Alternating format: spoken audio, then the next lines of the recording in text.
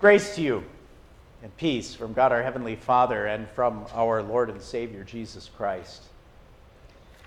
Amen. Tonight, once again, the words for our consideration are the account of the 10 lepers in Luke 17.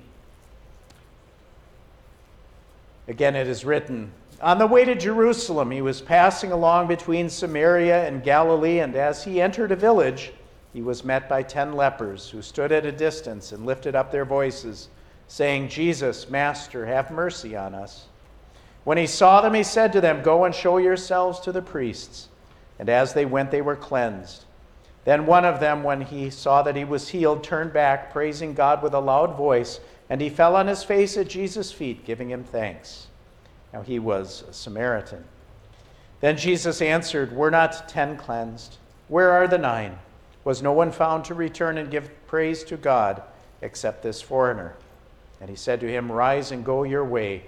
Your faith has made you well.'" So far the sermon text. Let us pray. These are your words, Heavenly Father. Your word is powerful. By that word you created all things in the beginning. And by that word you nourish our hearts. We pray today that you would set us apart from all that is dying, that you would sanctify us by the truth, for your word is truth. Amen.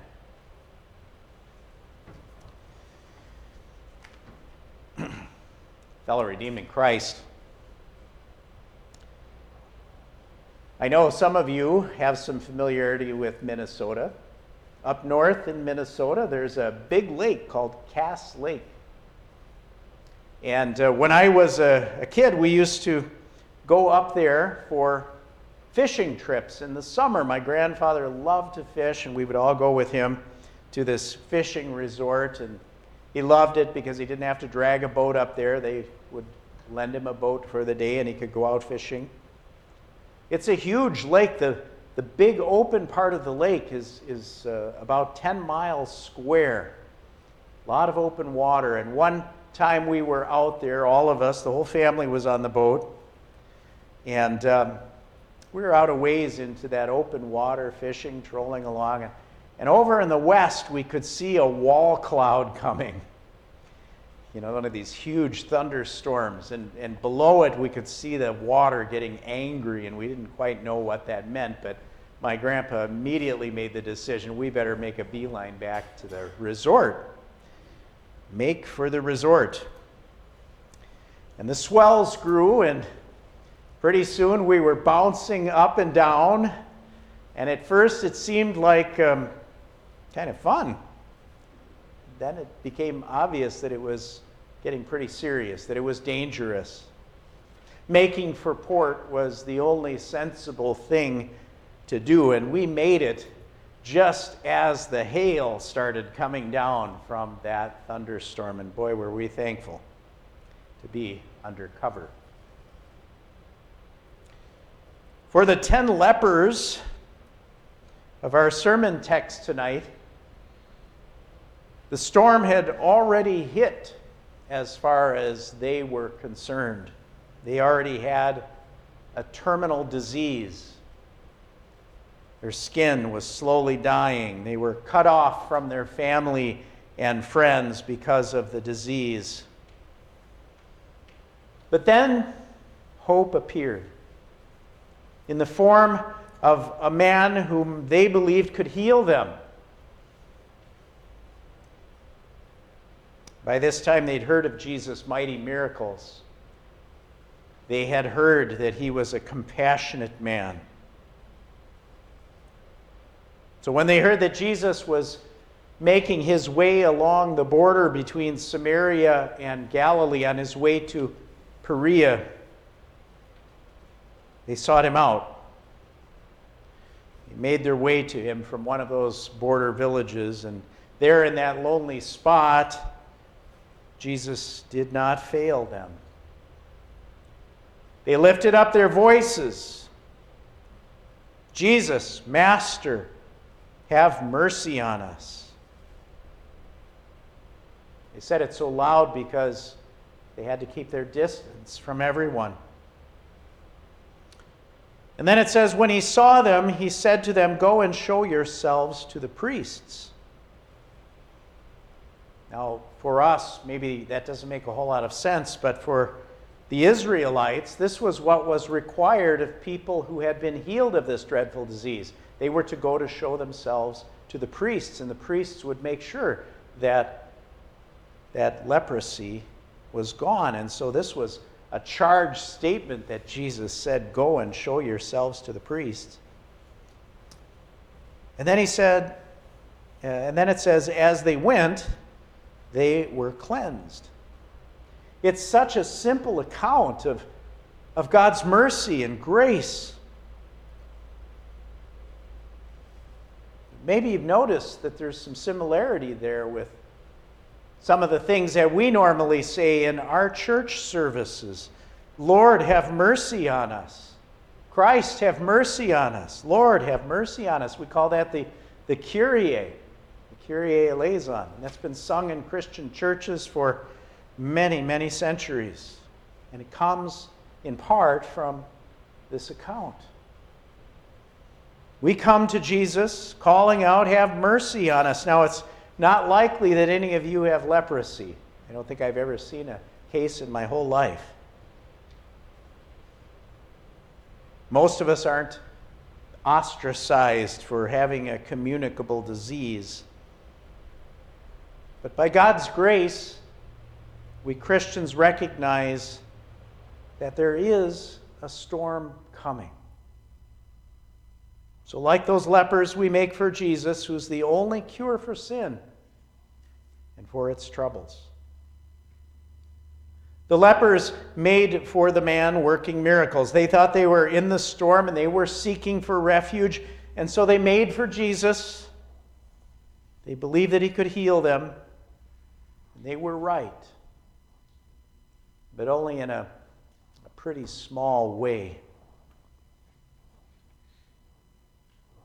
If you've heard God's word, you know that there's a much worse storm than the leprosy that they were dealing with. Whipped up by our sinful natures, this whole world is dying. I'm dying. You're dying. Soon this whole thing will come to an end, God says. And the law of God makes it clear that we've sinned and will one day stand before God. What does that mean for us? It's a storm, I tell you. We're just as apt to think of Jesus as a vending machine as those lepers. We're just as apt to think, if I do this, he'll take care of me, he'll heal me. He'll give me what I want, what I've paid for, by trying to do all the good stuff that I do. We're just as apt to think of the Son of God as a miracle worker who's here for our benefit because we've done something to deserve what he has. But nothing could be further from the truth. Think for just a moment about what God gives. I kind of mean that literally, this moment. Time itself is a gift from God. The air that we breathe, that's God's life-sustaining creation too. We didn't pay for the air we breathe. Everything we need for this life is daily bread, which God gives. That's why we pray that he give it to us in the Lord's Prayer. There's no guarantee that a seed placed in the ground will bring forth food from the earth, except that God has promised that it will. And so it does. But if you think hard about this, you'll find some resistance in your heart. The sinful nature hates to really think about what God has done for us. Our minds want to cry out, "Yeah, but I did something for it. Look how hard I had to work." How dangerous it is when we think of our daily bread this way. Because then instead of hearing God's word and making for God when troubles come our way, which is all the time, Instead, when we think we're the origin of the good things in our lives, then we try to rely on ourselves. We try to control our destiny. But the longer we do that, the longer we find ourselves out in the storm, until at last we face that final trial when all our control is gone and all our wealth and influence means nothing, when we're truly shown for what we are, dying sinners. Even more dangerous is when we think that we're the solution to our spiritual situation. There's never going to be an end to the writing of spiritual self-help books. You go to a bookstore and there's rack upon rack of those things. So why do we think we can solve our own spiritual problems if there always has to be a new self-help book out there? We often think that way. Even Christians who know the goodness of the Lord, even we are drawn into this false idea that faith is of our doing. That if we just believe harder, that if we worship harder and more sincerely, more authentically, love God with more devotion, if we just work harder at being good Christians, then we'll be making progress. Then God will have to take us seriously. Then faith does not make for thankfulness. And our works are not done out of gratitude toward God. That's the religion of this world. And it's not the truth. Trying once again to justify ourselves before God will never work. Not only does He see our every thought, word, and deed, that we've failed to keep His law, but when we go down that path, it's showing ingratitude toward our Lord, who freely forgives us and gives us what we need for this life and the next. It's Jesus who freely forgives. It's Jesus who gives. That truth is at the heart of the true Christian religion, and without it, without dwelling on it, without our lives revolving around it, we do just what those 9 lepers did. They went their way satisfied that God had done as they needed done. But their lives bore no evidence then that their hearts were touched by that gracious generosity of God. I hope that later in their lives they repented and in their prayers gave thanks, but there's no evidence of that in our text.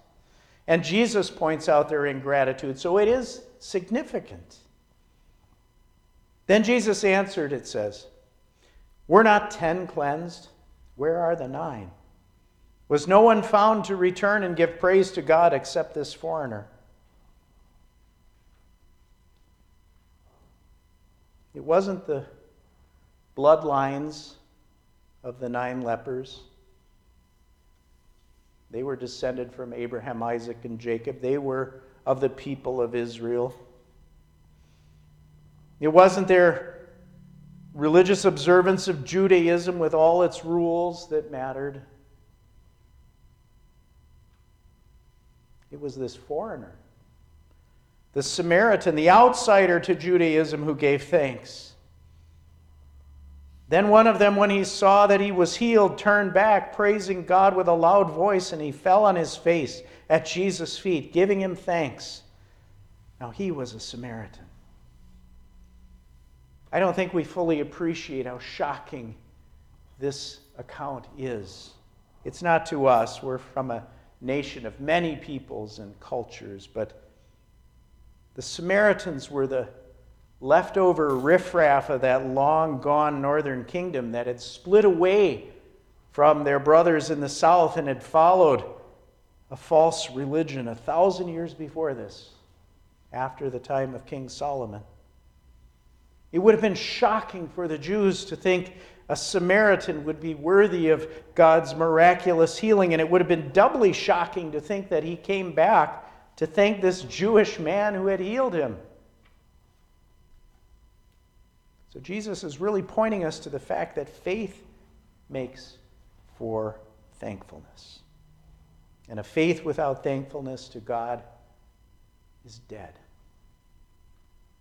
Tomorrow, most of us will be gathering with family and friends to partake in way too much food in the celebration of our National Day of Thanksgiving. It's not a religious holiday. It was Washington who proclaimed a National Day of Thanksgiving. But Jefferson didn't celebrate it. And after that, it was kind of celebrated on and off until Lincoln proclaimed it the day of thanksgiving and praise to our beneficent Father who dwelleth in the heavens. I love that. He said that it was to be celebrated with humble penitence for our national perverseness and disobedience, and that we ought to fervently implore the interposition of the Almighty hand to heal the wounds of the nation. This is good advice, especially this year in the midst of all the strife and the weirdness that's afoot in our lands. Even better, let us turn to Jesus and give thanks. Look at what he's given us. Look at the full and free forgiveness he has won for you and me by doing everything for us, by living his life without sin, by giving that life up for us on the cross to pay for our sins, fully and freely, by rising and ascending to prepare a place for us at the heavenly banquet table. And then look at all that he's given us for our daily bread. Those of you who've gone through confirmation class in a Lutheran church, you know this list. Food, drink, clothing, shoes, house, home, fields, cattle, money, goods, God-fearing spouse and children, faithful servants and rulers, good government, good weather, peace, health, order, honor, true friends, good neighbors, and the like. We could add on to that list all day long. In this world, there are always storms coming, fellow redeemed. Let faith make for the safety of this ark we call the church. And let that faith make for thankfulness as we rejoice that we are safe in Christ Jesus, our Savior. Rejoice and enjoy that meal and enjoy your family and enjoy that moment that the Lord has given. To him be the glory forever and ever. Amen. Please rise.